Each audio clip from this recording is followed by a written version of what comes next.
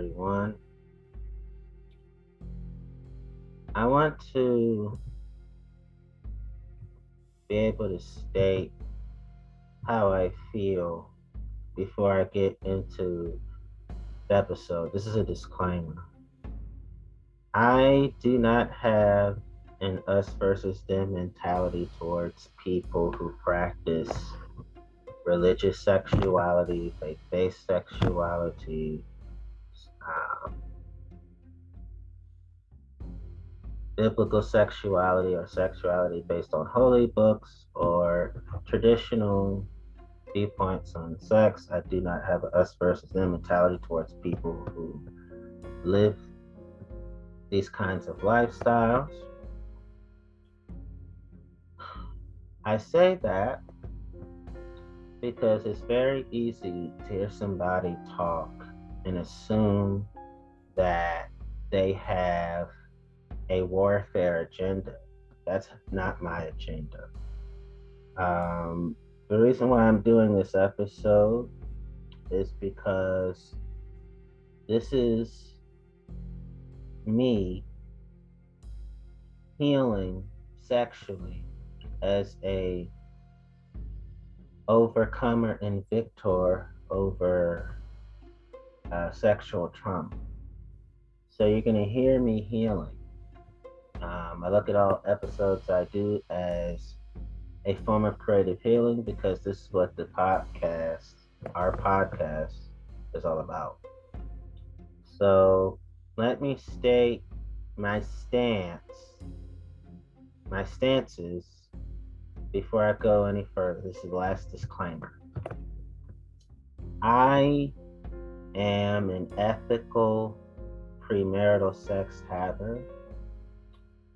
I am an ethical fornicator. I am an ethical unmarried sex haver.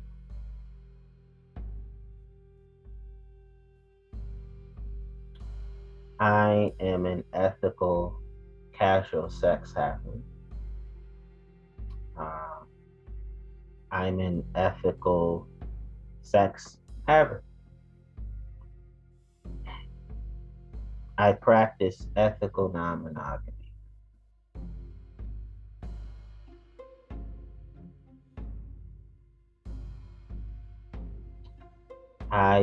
And lastly, and I know that I am rewording the same statements already, but here's the last one. I am an ethical out of wedlock sex haver. Sex out of wedlock haver. Ethically, that's me. That's what I do. And I am pro gay marriage. Yes, I'm pro same sex marriage. I am pro LGBTQI plus rights. I am pro transgender rights. I am pro LGBTQI plus culture. I am pro gender and sexual diversity. I am for abortion rights. I am for reproductive rights. I'm for women's rights.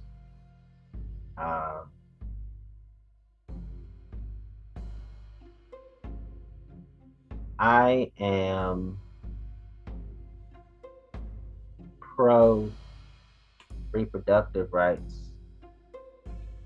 I am not anti-abortion. If you had to put me in the pro-choice or pro-life category, I would place myself in the pro-choice category. Those are my stances. And yes, I am a premarital kisser, ethically speaking. I'm a pro I'm a pro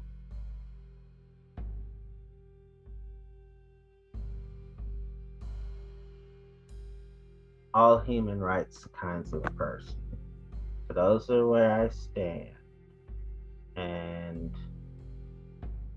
I had to say that so you will know my feelings. So now let's get into the episode now that I've set the records firm. All right. Firmly Virginia. February 16, 2011 by Stephen Prothero. This is bu.edu. This is an article. BU Theologian. The good book is not a rule book. The Bible's contradictions about sex. Jennifer Nust, an ordained American Baptist pastor and an STH assistant professor, discusses her new book with CAS religion professor Stephen Prothero, photo by Kimberly Cornell. It is easy to label Jennifer Nuss, the author of Unprotected Texts, the Bible's surprising contradictions about sex and desire, a theological renegade. Renegade.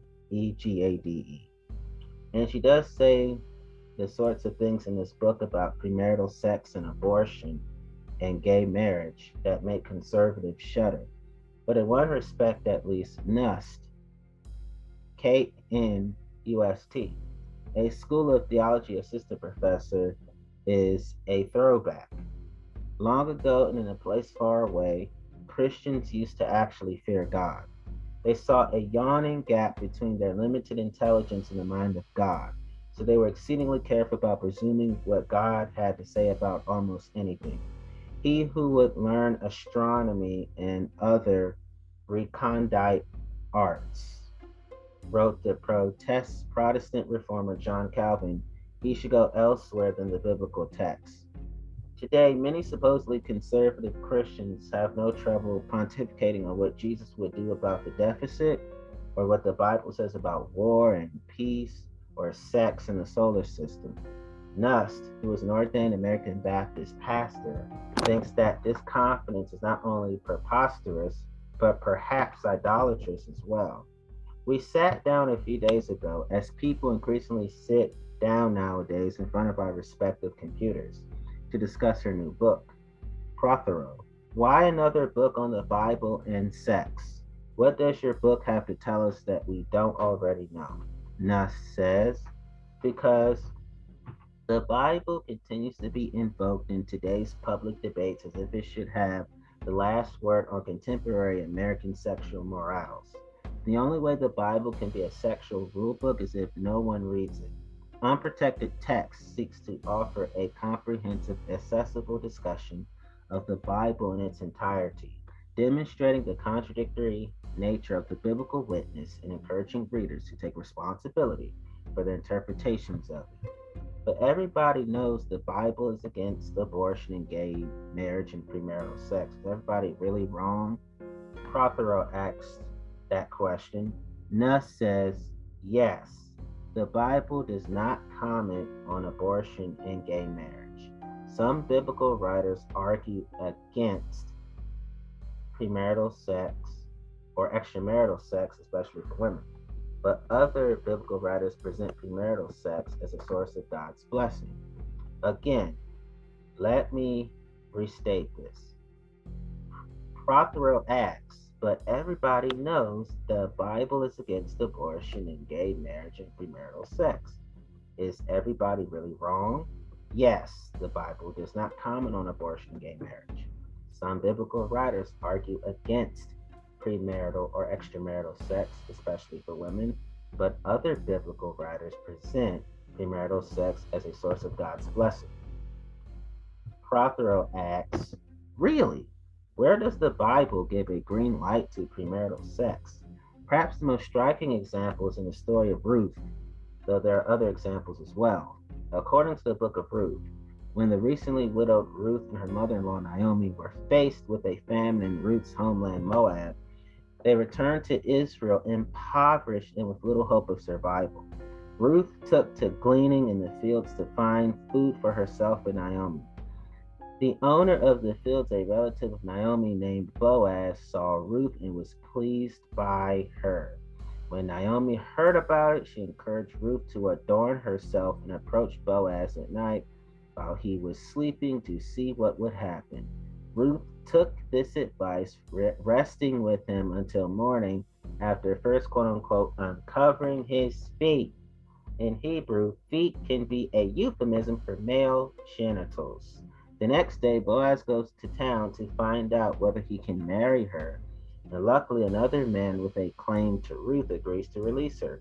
They do marry, and together they produce Obed, the grandfather of King David. None of this would have been possible if Ruth had not set out to seduce Boaz in the field without the benefit of marriage. Prothero asks, you say the Bible can't be used as a sexual rule book. Can it be used as a rule book for anything? Are Christians left to make moral choices without any guidance from biblical sources? We can certainly turn to the Bible for guidance on moral issues, but we should not expect to find simple answers to the moral questions we are asking. Sometimes biblical conclusions are patently immoral. Sometimes they are deeply inspiring. In either case, we are left with the responsibility for determining what we will believe and affirm. Okay, but what about Jesus? Can we appeal to him on those questions? Wasn't he opposed to divorce, for example? And what does his decision not to marry tell us today? Certainly, Christians should try to understand how Jesus might respond to a concern or problem they're facing. But Jesus' words do not come to us uninterpreted. Preserved within Gospels written several decades after his death, they have been reshaped in light of the experiences of the Gospel writers. Also, those who have transmitted these sayings to us have left their own mark, sometimes editing and changing Jesus' words. This is particularly true when it comes to Jesus' teachings on divorce. As I show in my book, Jesus' sayings on divorce were presented in diverse, contradictory ways, though remarriage was universally forbidden. The prohibition against remarriage, however, makes sense when it comes to the Gospels. All the Gospel writers believed that Jesus would soon return to bring the kingdom of heaven, making marriage irrelevant. In my book, Religious Literacy, What Every American Needs to Know and Doesn't, I argue that American politicians often use the Bible without knowing what it really says.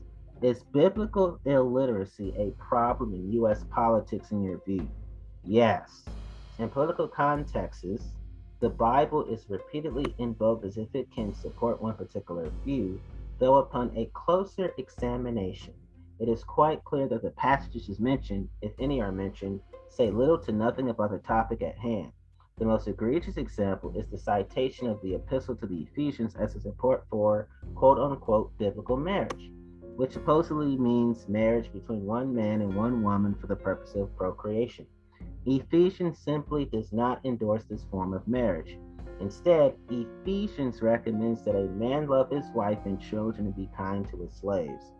In a world where slaves could not marry and where their own sexual lives were entirely determined by their masters, this teaching endorses a hierarchical household where only certain men have access to the privileges of marriage, what they consider to be human property, and children.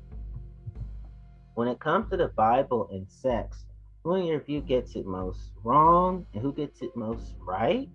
I'm not interested in judging who gets things wrong or right. Instead, I would like to convince all of us to take responsibility for the interpretations we are promoting. I would like us to stop pretending that the Bible has been dictating our conclusions to us so that we can evaluate the implications of what we are defending. The question for me is not whether interpretation is valid, but whether it is valuable and to whom. Why, in your view, are Americans so obsessed about sex? Why does religion collapse so readily into morality and morality into bedroom issues? I wish I knew. Perhaps focusing on morality, especially morality in the bedroom, makes it possible for us to avoid facing other more intractable problems. INTRACTABLE. Perhaps speaking incessantly about sexual morals allows some to assert a position of moral superiority thereby promoting their own brand of righteousness at the expense of someone else's. Or perhaps people are simply longing for certainty about a topic that impacts everyone, since every human person desires to be touched and loved. Every human body is vulnerable, and sexual difference is one of the fundamental ways in which we experience being human. Absolute certainty about these matters would therefore be nice or available, as even the Bible can teach us it isn't. You want us to take responsibility for our interpretations, but isn't that precisely the rub in this debate? People who cite the Bible do so to call down the authority of God on their behalf. They're asking God to take responsibility for the interpretations because they believe that those interpretations come from God. What makes you so sure they are wrong? Because we are human beings, not God. By claiming that we could be certain about matters that we only partially understand, we are placing ourselves in the role of God. From a Christian perspective, anyway, this is a serious sin. Certainty is not granted to us. As an American Baptist and heir to both the radical Reformation and abolitionist American Protestantism, I would affirm the interpretive perspective adopted by anti slavery activists in the 18th and 19th centuries and insist that loving one's neighbor is God's chief requirement. I would defend this principle vigorously, and I deeply value its implications. Still, I cannot claim that the Bible made me reach this conclusion. Some biblical passages can support my point of view, others do not. So as firm as I believe that love your neighbor can capture God's point of view, I cannot be certain that I am right. Um, Here's how I feel about this article. This article has truly healed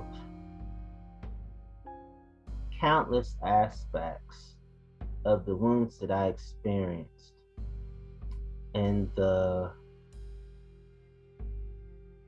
world of religion, especially pertaining to the contentious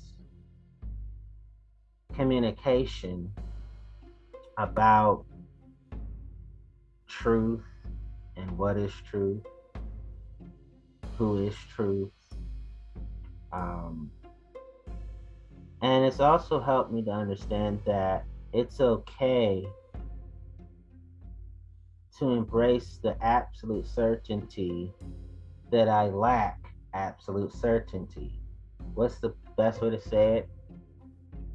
I embrace not experiencing absolute certainty. I embrace gray areas. I embrace complexities.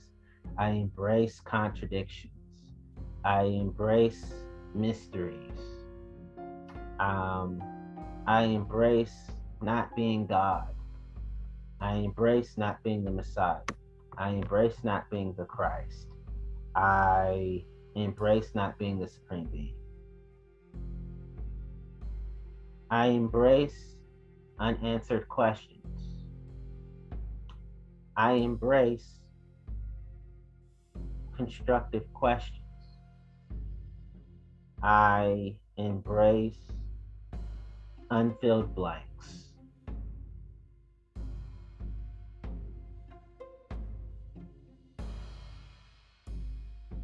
I embrace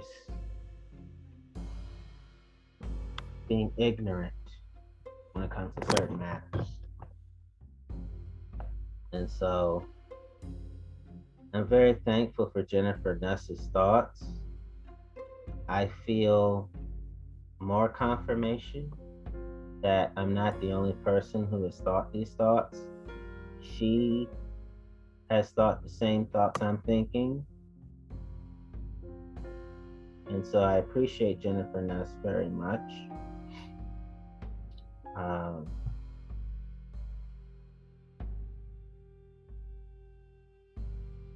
I'm truly honored to feature her on our podcast. Before I start any further, I practice secular sexuality. I practice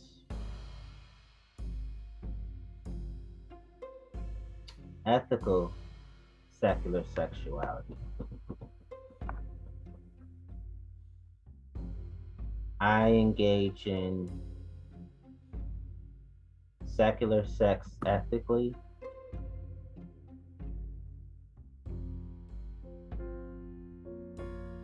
I lovingly disagree with faith-based sexuality. I lovely I lovingly disagree with religious sexuality. I lovingly disagree with traditional sexuality. Um, I lovingly disagree with sexuality based upon holy books. I don't have, that's not the type of intercoursing that I do. That's not the type of sex that I have. I am pro secular sex and I am pro secular sexuality.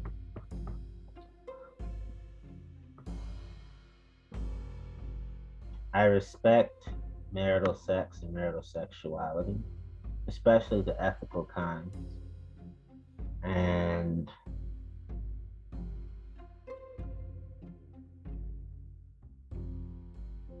I have full blown sex as a single person.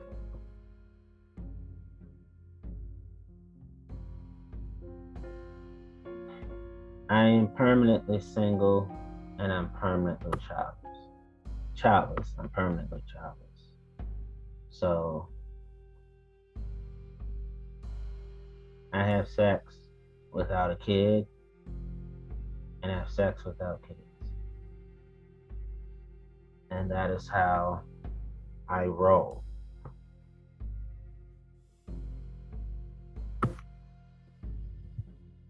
Here we go.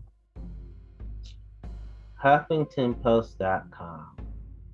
By Simcha Shakabavici, contributor, three-time Emmy-winning filmmaker, New York Times bestselling author, November 26, 2014, 10:58 East Coast time, updated January 26, 2015.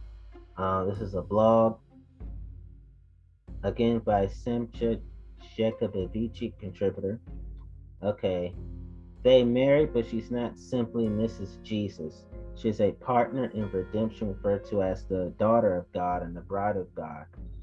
Jesus' marriage to Mary the Magdalene is fact, not fiction. The publication on November 12, 2014 of the book I co-wrote with Professor Barry Wilson, The Lost Gospel, Decoding the Ancient Text that Reveals Jesus' Marriage to Mary the Magdalene, has caused a worldwide theological firestorm, including demonstrations in India. I was even the butt of one of Bill O'Reilly's attacks and have challenged him to an on-air debate. So far, he's demurred. I think the reason for all this negativity is the proof for the historical marriage between Jesus of Nazareth and the woman known as Mary the Magdalene has become overwhelming. Even before our findings, everything pointed to a marriage and nothing argued for Jesus' celibacy. The only thing that continues to argue for Jesus' celibacy is 2,000 years of theological bullying. This may come as a shock to most people, but the fact is that none of the four Gospels say that Jesus was celibate. The Gospels call Jesus Rabbi, Matthew chapter 26, verse 49, Mark chapter 10, verse 51, John chapter 20, verse 16. Rabbis then as now are married. If Jesus wasn't married, someone would have noticed. The greatest promoter of celibacy for Christians was Paul. On every other matter of Jewish law, and Paul was a Jew called Saul at birth, Paul was lax. He threw out kosher laws, ignored Sabbath observance, and prayed that the hands of ritual circumcisers shake so that they cut off their own penises when they performed circumcision, Galatians chapter 5, verse 12. Only when it came to sex, Paul was more severe than Moses and Jesus put together. Why? The answer may lie in Paul's background. As everyone knows, Paul of Tarsus came from Tarsus, an area of modern-day Turkey. What people don't know is that in the Tarsus of Paul's day, they worshipped a god named Attis. Perhaps not coincidentally, Attis was a dying and resurrecting god. He was called the Good Shepherd, and his earliest depictions show him with a sheep across his shoulders. All these images were later incorporated into the iconography of Paul's version of Christianity. Put simply, Paul's Jesus looks a lot like Attis. Attis had a great love in his life, Cybele. On their wedding night, Attis decided to make the supreme sacrifice and offer his testicles on the altar of his love. He surprised his virgin bride by castrating himself. This idea was a big hit in the Tarsus of Paul's day. Attis's priests, the Galli, would imitate their god by going into a frenzy, emasculating themselves, and offering their testicles as holy sacrifices. Not surprisingly, this once popular religion died out. For his part, Paul didn't promote literal castration, although some early Pauline Christians, example Church Father Origen, did castrate themselves. In the spirit of Attis, Paul advocated abstinence and celibacy even in marriage. Example, it is good for a man not to touch a woman. 1 Corinthians chapter 7, verse 1. Had Jesus been celibate, Paul would certainly have invoked him as an example when arguing for celibacy, but he doesn't. Never once does Paul argue that Christians should be celibate because Jesus was celibate. Not once. If one looks at the Gospels without Attis-colored Pauline glasses, there are many, many hints that Jesus was married. Specifically after the crucifixion, the Gospels agree that it was Mary the Magdalene who went early Sunday morning to wash and anoint Jesus' crucified body. Mark chapter 16, verse 1. People have the quaint idea that ancient Jews in Jerusalem went around, quote unquote, anointing each other. They didn't. What the Gospels are telling us is that Mary the Magdalene went to Jesus' tomb to prepare his body for burial. That's the Gospels, not me. Then and now, listen up, y'all. Then and now, no woman would touch the naked body of a dead rabbi unless she was family. Jesus was whipped, beat, and crucified. No woman would wash the blood and sweat off his private parts unless she was his wife. Besides the canonical Gospels, there are the so-called Gnostic Gospels. The Gnostics, or wisdom seekers, were an early branch of Christianity whose origins we don't know. What we do know is that they represent the losers in the Christian orthodoxy game. After the 4th century, the church burnt Gnostic holy books and the people who believed in them. As a result, until recently, we had almost no Gnostic Gospels to refer to. In 1947, in Nag Hammadi, Egypt, the Gnostics got their revenge. At that time, several of their Gospels were found hidden in jars. They all tell the same story. Jesus was married. More than this, for his Gnostic followers, Jesus' marriage and sexual activity was more important than his death and resurrection. Simply put, listen up on this one. Simply put, they were more interested in his passion in bed than in his passion on the cross. What does archaeology have to say about a married Jesus? In 1980, in Talpiot, just outside of Jerusalem, archaeologists discovered a 2,000-year-old burial tomb. In the tomb, there were 10 ossuaries. Example, limestone coffins. 6 of them were inscribed.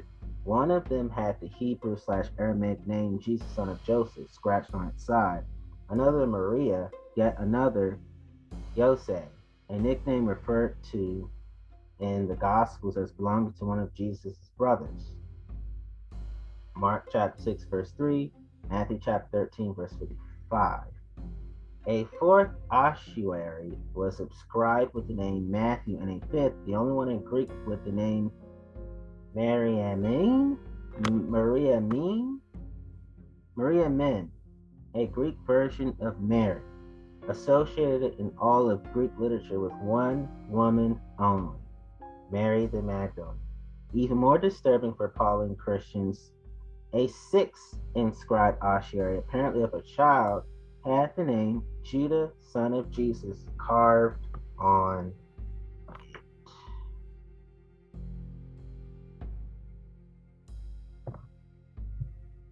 So what happened with this paradigm-shifting discovery? Nothing. Between 1980 and 1996, no archaeologist ever reported the find.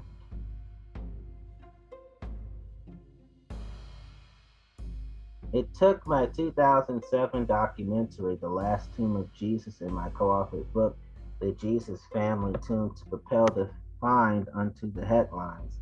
And what was the world's reaction? Again, nothing. In the spirit of the life of Brian, according to the scholarly consensus, the tomb must have belonged to another Jesus and two other Marys. After all, if you believe that Jesus is an Attis-type God, he can't have a coffin, certainly not a wife and not a child, that could have resulted from their sexual union. This brings us to our lost gospel. It appears to be a 6th century Syriac Christian Aramaic text that is a translation of an earlier Greek text, 4th or 2nd century, that Professor Barry Wilson, I believe, preserves a 1st century tradition. The text in the rare manuscript section of the British Library for the past 160 years is ostensibly about the biblical Joseph of multicolored coat frame and his obscure wife, Asenath. But in the Syriac community from which this gospel emerged, Joseph was a stand-in for Jesus, and Asenath had many children by the crucified, him 21 of Ephraim the Syrian. Clearly, we are dealing with a very thinly encoded text concealing a gospel that would otherwise have been destined for the bonfire. In our manuscript, Joseph, also known as Jesus, is identified with the sign of the cross traced in blood. Some have argued that this manuscript does not refer to Jesus. If so, why the sign of the cross? Why the blood? And why is he explicitly called the Son of God? As for Asenath, our manuscript depicts her as living in a tower. The Hebrew for tower is Migdal, hence Mary the Magdalene. It's not her last name, folks, it's a title. It means Mary the Tower Lady. In our lost gospel, she is depicted as a Galilean Phoenician priestess that abandons idolatry after meeting and falling in love with Jesus. They married, but she's not simply Mrs. Jesus. She is a partner in redemption, referred to as the daughter of God and the bride of God. Our lost gospel states that Jesus and Mary had 2 children, and it witnesses to the idea that for their earliest followers, Jesus and his wife Mary were co-deities embroiled in the politics of their times. Pauline Christians can continue to have faith in a celibate Savior who's divorced from his family, his people, and his times. But for me, the most important revelation in this long ignored manuscript has to do with a foiled plot on Jesus and Mary the Magdalene's lives about 13 years before the crucifixion. If our historical sleuthing is correct, this text is a gospel before the Gospels. We could finally return Jesus to the historical context from which Paul removed him.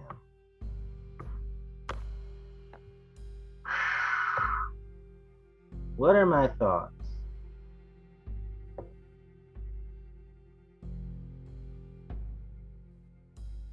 I believe that Jesus married Mary the Magdalene.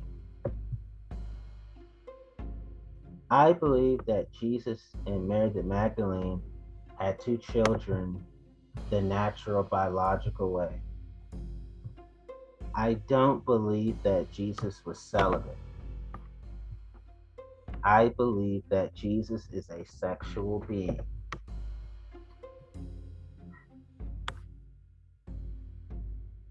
I believe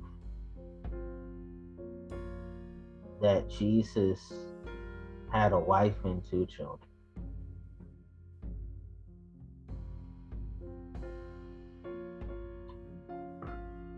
I believe that Jesus had full blown sex.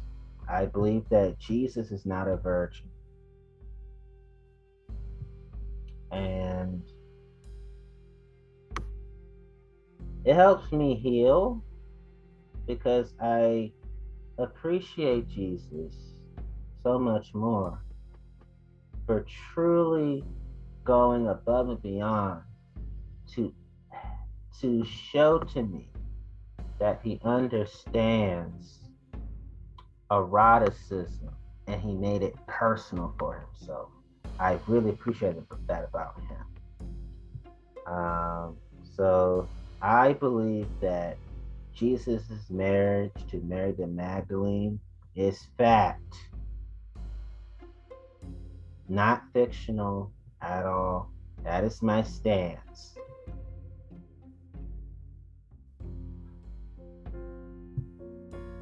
Oh, here we go now.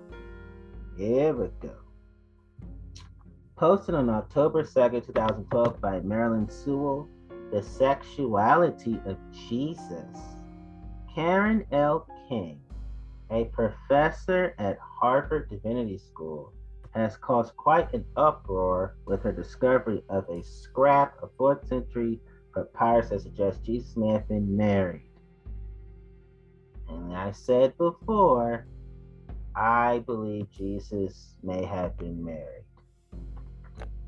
She is not the first to speculate about Jesus' marital state. Various theologians, as well as writers of fiction, have suggested that Jesus was married or gay or bisexual. Personally, I am comfortable with Jesus being any sexual orientation, any gender identity, and any sex characteristics.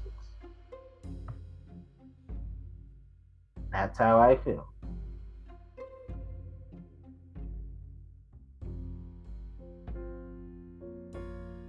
King is the first with primary evidence that may be credible, though not definitive, as she has conceded.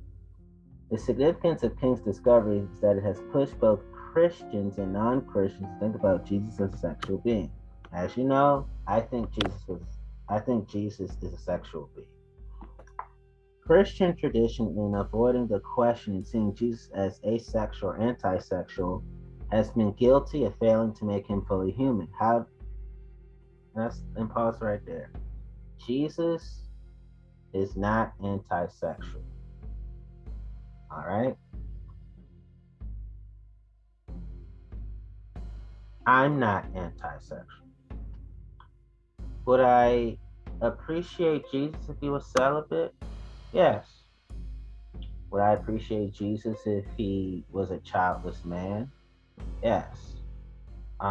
So there's nothing wrong with asexuality. There's nothing wrong with childlessness.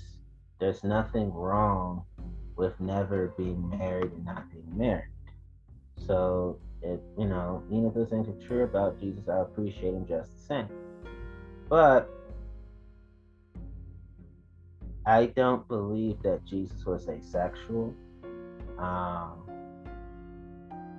And that's just my personal stance. So, how did this tradition develop?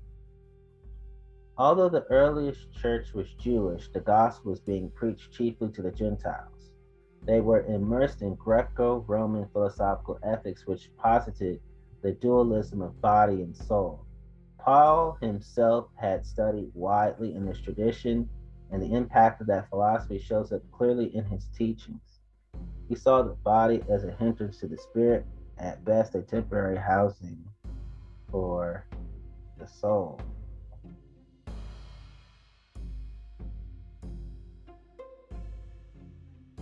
And I want to say this. I love that Jesus is fully human.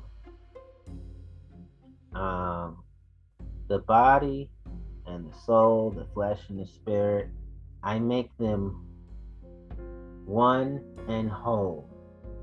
I make them inextricably connected. I make them friends and allies and accomplices of moral nobility to each other. That's how I. Control of their fathers, including sexual control, was essential for the early church because of their conviction that they were in the quote unquote end time.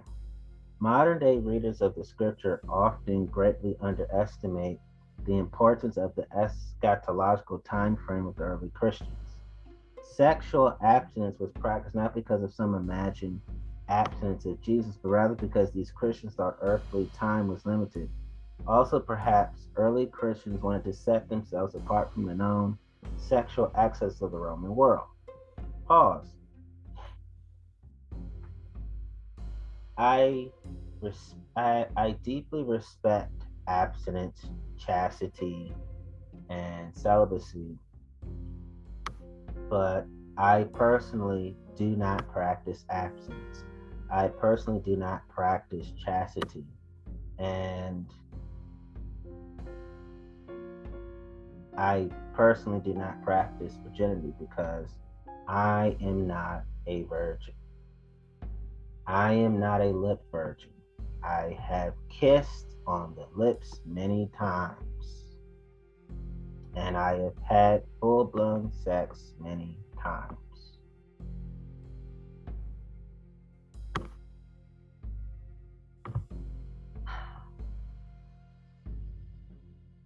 Augustine of Hippo, 354 through 430, arguably the most influential theologian of Christendom, this is Augustine of Hippo, actually, again, answered the question, how are we to be saved, from a Platonic perspective. He propagated the belief that the sex act itself was sinful.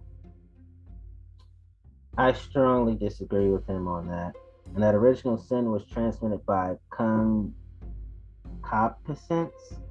I strongly disagree with him on that.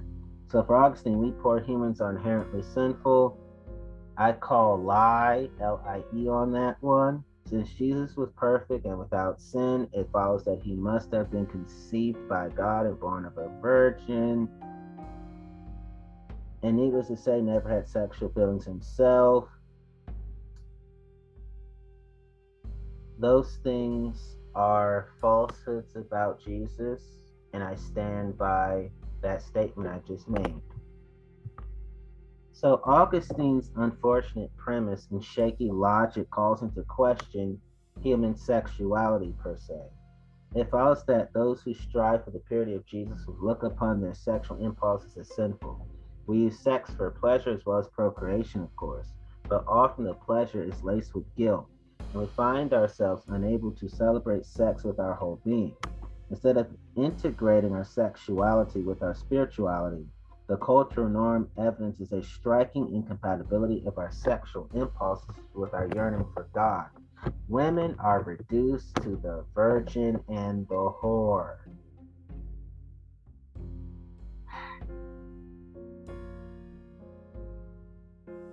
Ridiculousness of the highest degrees is how I feel. In spite of the supposed freedom of young women to indulge in loose sexuality liaisons, the double standard still reigns. Bad girls are for sex, good girls are for marriage. How many synonyms for a quote unquote slut do you know? First of all, women are women, girls are girls. Girls are not women, and women are not girls. Second, the double standard is dead wrong. The double standard is unnecessary and uncalled for, and the double standard is heartless. The double standard symbolizes cruelty um, and, hypo- and hypocritical Judgmentalism in the name of moral excellence is barbaric and nauseating to me. Was Jesus married? The Gospels are silent about the subject, but as William Phipps argued long ago, was Jesus married? Harper in Rome 1970. Jesus most likely followed the expected pattern of conduct for a young man in ancient Judaism, which was to be betrothed shortly after puberty. I believe that's exactly what happened. In fact, marriage was not a question to be determined by a Hebrew boy, rather it was his father's duty to betroth his son. That's true. The average age of marriage for a boy was 16, and the age of betrothal even younger. That is true. We know that Jesus was circumcised at the age prescribed and that he was taught scripture and apprenticed as a carpenter. Is it not reasonable then to believe he was an obedient son of being betrothed and later married? Completely reasonable to me. Of course, it is difficult for some Christians to accept the fact that Jesus was throughout his life a Jew. Jewish Jesus is a fact of life. Certainly, Jesus' open, easy, egalitarian relationships with women were unconventional, which I personally appreciate. He is known to consort openly with prostitutes. Yay! He drew many faithful women followers who were apparently treated as equal to his male disciples. Nice! This accepting attitude of Jesus toward women stands in great contrast to the heavily patriarchal Hebrew practice of his day. That has my approval. Even a cursory view of the scripture shows us Jesus to be intensely alive, vital, and responsive. That makes me happy. He had a strong sense of humor, and he was certainly no ascetic. I'm smiling about that. Jesus, in fact, was criticized by his enemies for being a glutton and a wine bibber. He is so relatable. He enjoyed the company, conversation, and the celebration of marriage feasts. He's a cool customer. He was forever eating and drinking in many various homes of saints and sinners alike during his ministry. That's marvelous in my eyes. He was pleased and delighted to be anointed with sweet smelling oil. Way cool. Moreover, Jesus was keenly aware of the natural world, the reaping of grain, the sheep in the fold, the sparrows' flight in the marketplace, the wind listing where it will. The images in many of his parables are drawn from the sensual pleasures of everyday life. Yeah. Surely we could conclude from the evidence that Jesus was very much in touch with the erotic dimension that is the life force within him. Hallelujah. Hallelujah. To believe that he could be this responsive to his immediate environment and be unaware of himself as a sexual being is highly unlikely. I say that's truth telling right there. Chances are that this very sensual man was moved to sexual desire easily and frequently. I know that's the case. I think that Jesus is a sexual being and that Jesus is a very sensual man. I think that Jesus is moved to sexual desire easily and frequently. Typically, Christians are afraid of Jesus' humanity, preferring to see him as a divine stick figure without the usual human flesh and frailty. That's not my problem. Why does this image persist? Perhaps it's because we know all too well the failures and inconsistencies of the flesh. We know we are animals. We know the ways in which our physical needs and desires upset our equilibrium. Could Jesus really have awakened with an erection? I think he does. Or desire a sensuous woman in the marketplace? He does. Blasphemy. No, it's not. To conceive of Jesus struggling in the same way we do is unthinkable. It's thinkable to me and it's comforting to me too. Maybe these images seem blasphemous because we don't want a God clothed in flesh. It's not blasphemous to me. I want God clothed in flesh. I like divine human bodies. I do. We cannot accept incarnation. We need a God up there perfect in beauty and form. We deny Jesus' humanity because we cannot stand his likeness to us. Those are not my issues, thankfully. I don't do those things. And Jesus, God is saying to us, accept your own sacredness and beauty. This is what it can mean to be human. Thank you, Jesus, for making that statement. Thank you, God, for making that statement. But we turn away afraid. Nope, I turn towards encouraged. The Jesus I know is robust, a carpenter, capable of doing heavy work. He is a fleshly man, filled with thankfulness for the beauty of the natural world, and one who enjoys good food and drink. He is a man of great tenderness, not ashamed of his tears. He does not hide his feelings and goes straight to the heart in a few words. The Jesus I know enjoys his body and is aware of the wonders of its shape and movement, likes to feel the sun on his limbs, takes pleasure in resting after a long day's journey. He likes the feel of splashing water on his skin where he washes. Perfect depiction of Jesus. And he is a sexual man, one who enjoys being a man, including having a penis, though it is sometimes troublesome for him, demanding attention when he wants to be otherwise occupied, but he accepts that as simply part of what it is, like being thirsty or feeling weary or getting angry. Sexuality is part of being human and it's good. Another perfect depiction of Jesus. In his remarkable self acceptance, Jesus seems to bring new life to whoever comes near. His presence is extraordinarily vital, is fearsome, and calls for a profound response. Jesus is, in fact, God's invitation to wholeness and selfhood. When we are able to celebrate Jesus in the flesh, we understand that we too are called to incarnation, called to embody God's Spirit in our earthly form. Perhaps this challenge is too daunting, so we prefer to strip Jesus of his humanness and to deny our own potential for divinity. Karen King has asked us to consider what we have lost. Whew. Jesus is a sexual man. I think Jesus masturbates. And I think that Jesus has nocturnal emissions. Yes, Jesus has wet dreams.